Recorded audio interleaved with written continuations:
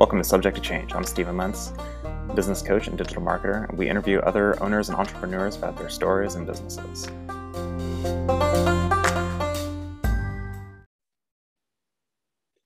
Welcome back to Subject to Change. I'm Stephen Lentz, and today I'm talking with Bharat Kanadia, founder of Veristrat.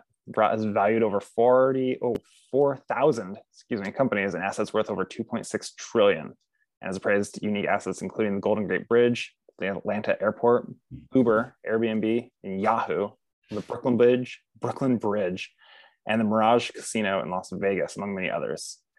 Bharat, super excited to talk with you. I think what you do is very unique. Would have never assumed that this is something that someone does. Thank you for being here. How are you doing? Absolutely. Thank you so much for having me. Yeah, it's a beautiful day, almost to Friday, so things are looking up. That's awesome. So you own Veristrat, and that is a valuation company, correct? Yes. So how did you get into valuing companies? By accident. That's what happened to you. I didn't grow up thinking that I'm going to be an appraiser. That's not something I dreamt about. But best things in life happen to you when you least expect them. So my first job out of college was in valuation, and turned out that I was half good at it. So I stuck with it. Oh, wow. What did you go to college for then? Engineering. Okay, so not at all related to engineering. No, I didn't want anything to do with engineering after graduating college. I got so sick and tired of it, sick and tired of the nerds that I dealt with. I just didn't know that I was, dealing with one set of nerds for the next. So I divorced one set of nerds and married the other set of nerds. So which is okay. I guess I was supposed to be around nerds all my life. So you kind of moved into being king of the nerds now. Is that what? Let's just call it prime minister. Very good. Perfect. So you went from college into evaluating businesses and companies and stuff, and then you decided you were good at that. So did you create your own business after that, or what was kind of that process of moving into? Yeah, I mean, I used to work for large companies back in the day. I used to work for American Appraisal, Silicon Valley Bank. And I would talk to entrepreneurs, founders all day long. And, after talking to about 600, 800 entrepreneurs, I was like, God, that fuckers ain't smarter than I can do this. So most people just think about it. I was just crazy enough to pull the trigger. So I just, one day hung my shingle and said that, hey, this is what I'm going to do. I'm going to run my own shop. Interesting. So what is the process of evaluating a business or an asset? I'm assuming that it's a different process depending on what you're evaluating, or is it kind of the same? Well, the foundation is the same, and it will evolve based on what you might uncover in the foundation questions. So, you can value anything based on three principles. The first principle is what kind of cash flows that business or that asset is giving you. And you take that cash flow for the next 2 years, 5 years, 10 years, and you present value that to today. That's one way. The other way is how people value houses, right? So my neighbor's house is worth $100. So my house is worth $100. Sure. And the third way is, hey, what will it cost me to rebuild my house from the ground up? It's going to cost me $100. So my house is worth $100. So three ways of valuing anything is, again, income approach, comparison approach, and cost approach. And I feel like if you do that, you're going to get different numbers for each approach, correct? You will. So when you do an evaluation, then you get these different numbers. How do you know which one to do? Do you run like an average, or? Average is never the right answer. What the right answer is, I don't know. It depends on the facts and circumstances. But average is never the right answer. It really depends on the situation. You have to, and this is really the Achilles heel in valuation. I mean, any schmuck can come up with discounted cash flows and do a comparative analysis or run a cost approach. But the real talent or valuation or the art side of the business comes in where you sort of go between these multiple approaches and decide that, okay, which approach do I want to hang my hat on? Interesting. So how did you appraise the Golden Gate Bridge? Carefully.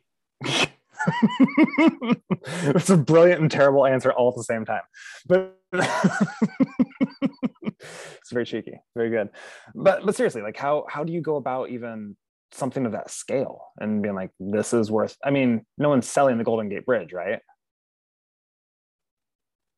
So, you know that Men in Black, you've seen Men in Black, I'm sure, right? Sure. Remember that one?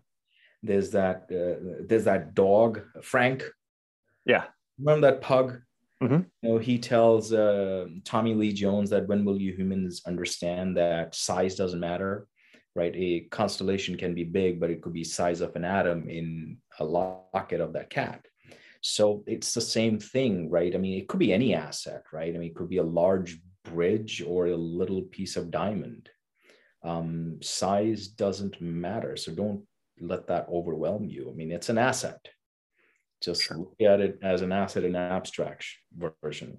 And then again, follow the foundation. And the reason I've been able to value all kinds of unique, weird, interesting assets around the world is because I never lose my focus. I keep my eye on the ball, which is the foundation principle of valuations.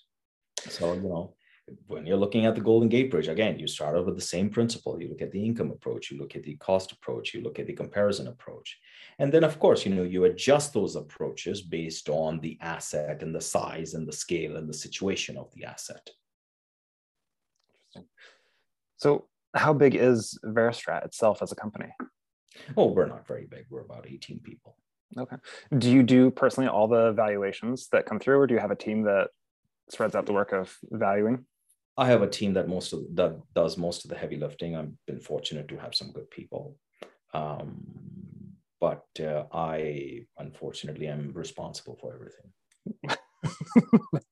That's fair.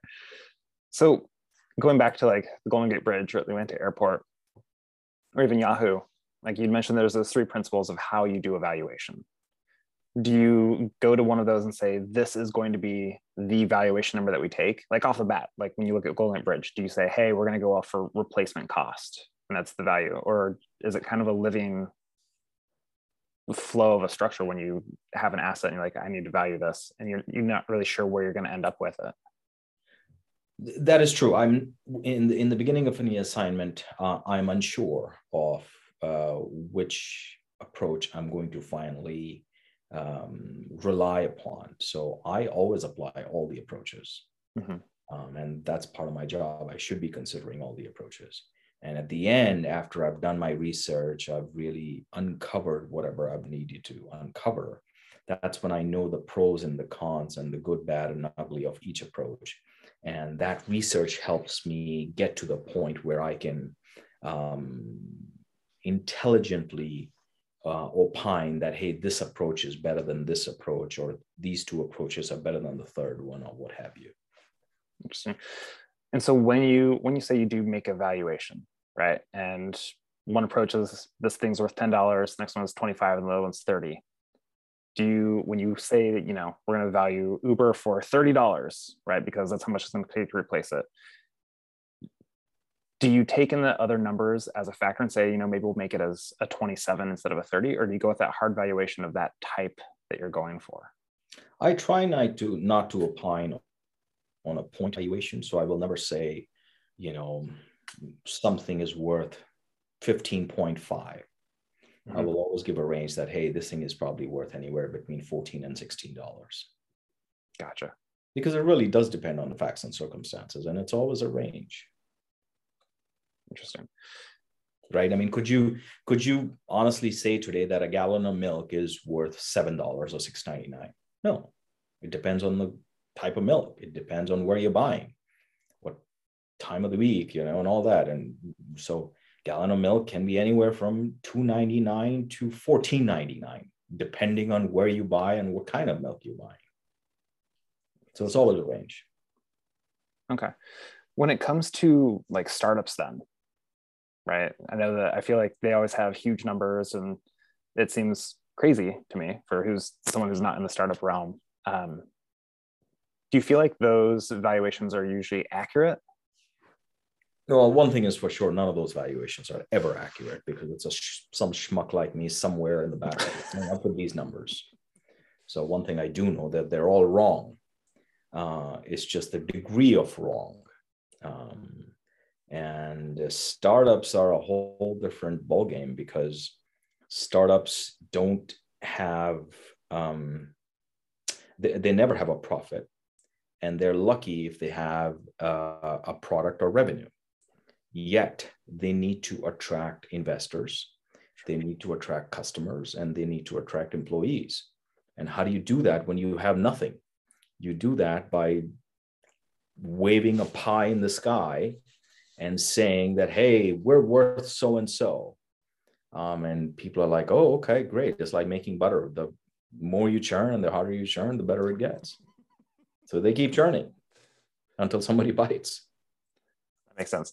And I guess that's why having a valuation as a startup then or a new company is important, right? It gets you those investors and that Yeah, I cash mean, flow. because that's their currency, right? I mean, valuation is the currency because otherwise they got nothing. Interesting. Do you often get requests from startups to do valuations, or where did the majority of your all the time? I mean, they call me and they're like, "Oh, we're a $6 million company, and we want you to help us justify this." I'm like, "Sure. What's your product?" They're like, "We're working on it." Okay. What's your revenue? We're pre-revenue. Oh, okay. Have you raised capital before? No, just some money from friends and family, like $100,000. Like, so how are you worth $6 million? Well, my neighbor's cousin's daughter has a company like this, which is worth $6 million. So my company is worth at least $6 million. I'm like, yes, that makes a lot of sense. Yes, let's go with $6 million. So, I get these kind of phone calls, and half the time I feel like laughing and hanging up, but it's their DNA. If entrepreneurs or founders didn't think like that, they wouldn't be in that business. Sure. So they do their job and I do mine. What would you say is a way for owners or founders to maximize their valuation? That's very simple. Two ways. I mean, and people will slice and dice this to the end of the earth and say, no, there are 5 ways. No, there are 10 ways. No, there are 15 ways, right? I mean, depending on cats of the day, but I say there are only 2 ways. Everything else is bullshit or a derivative of one of these 2 ways. The first way is to get consistent cash flow. So that's why SaaS companies are so much favored, because they provide annual recurring revenue or monthly recurring revenue. So you want consistent cash flow. And the second thing is, which is again why SaaS companies are worth so much, because you want to be able to service that revenue with minimal work. So automation or having multiple levels of management. Now, multiple levels of management is expensive. So you try to automate anything and everything you can. So 2 things: consistent cash flow and running your company on autopilot. Kind of like what Tim Ferriss said. Gotcha. And for everyone who's not familiar with Tim Ferriss, what would be the quote there? The 4-hour work week guy. So if everything is dependent on the founder or the owner of the business, that business ain't worth much. Perfect. Love that. Interesting. So what is on the horizon for Veristrat then? Are you happy with kind of your size? Or are you trying to grow and become a bigger dominant force within the valuation industry? Well, when you are a business owner, that's the definition of being a greedy bastard. So you always want to grow your business. You're always looking to grow your business. But the thing is, you want to grow your business ethically and sustainably. I had made a mistake that my business had grown to 35 people, but it wasn't sustainable. So we went back down to 8 people at point. And now we're going back up. So now we're growing. I'm also learning. So just like everybody else, I make mistakes too. So my whole philosophy is now growing your business slowly and sustainably. Nice.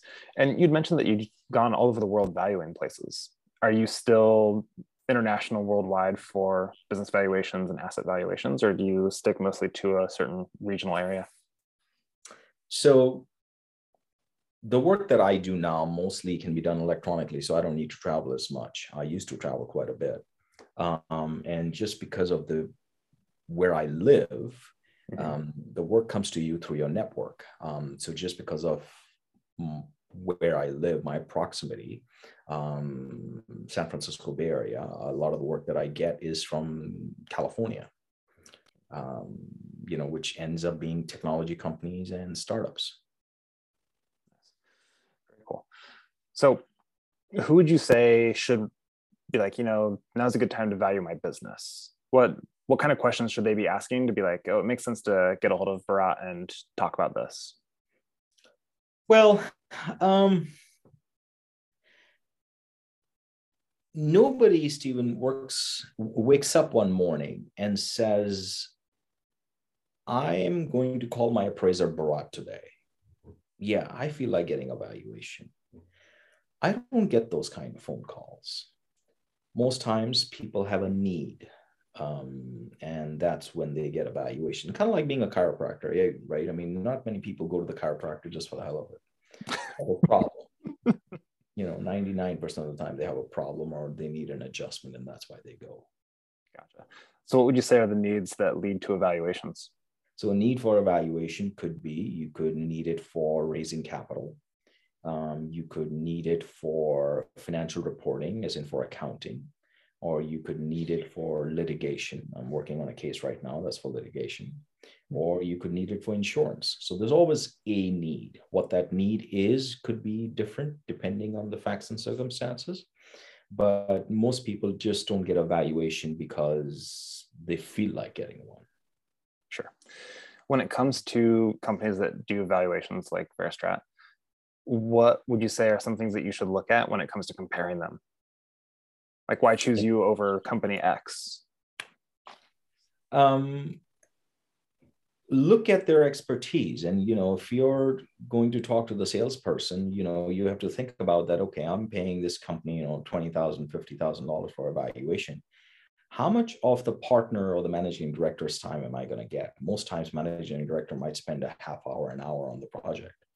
And all the rest of the work is done by associates, guys who are making $40,000-$50,000, for the year. And then when you go to smaller companies, more of the work is done by senior people. And if you go to large companies like PwC and others, right, most of the work is done by junior people. So depending on what you're looking for. Gotcha. Nice.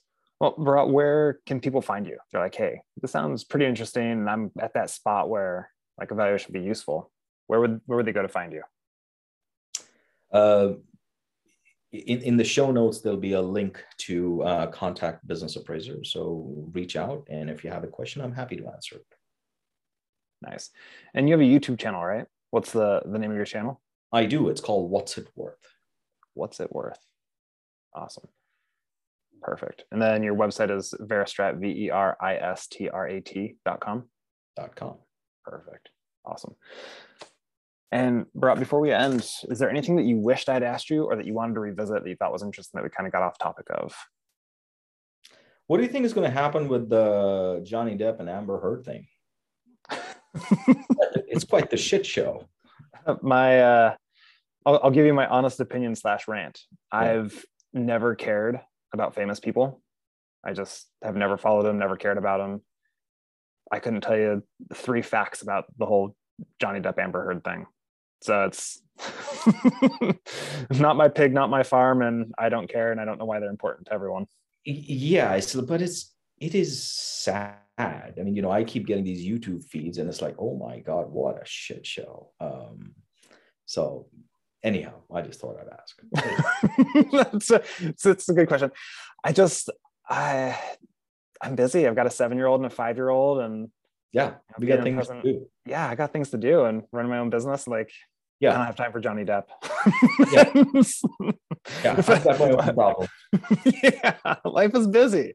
If I want to watch something, I'll watch. I'm actually going to go see the new Doctor Strange movie tonight, so I'm very excited about that. Like, that's my splurge of pop culture for me. But yeah. But awesome. Well, Bharat, thank you so much for being on here. Appreciate it. And everyone else, thank you for listening to Subject to Change.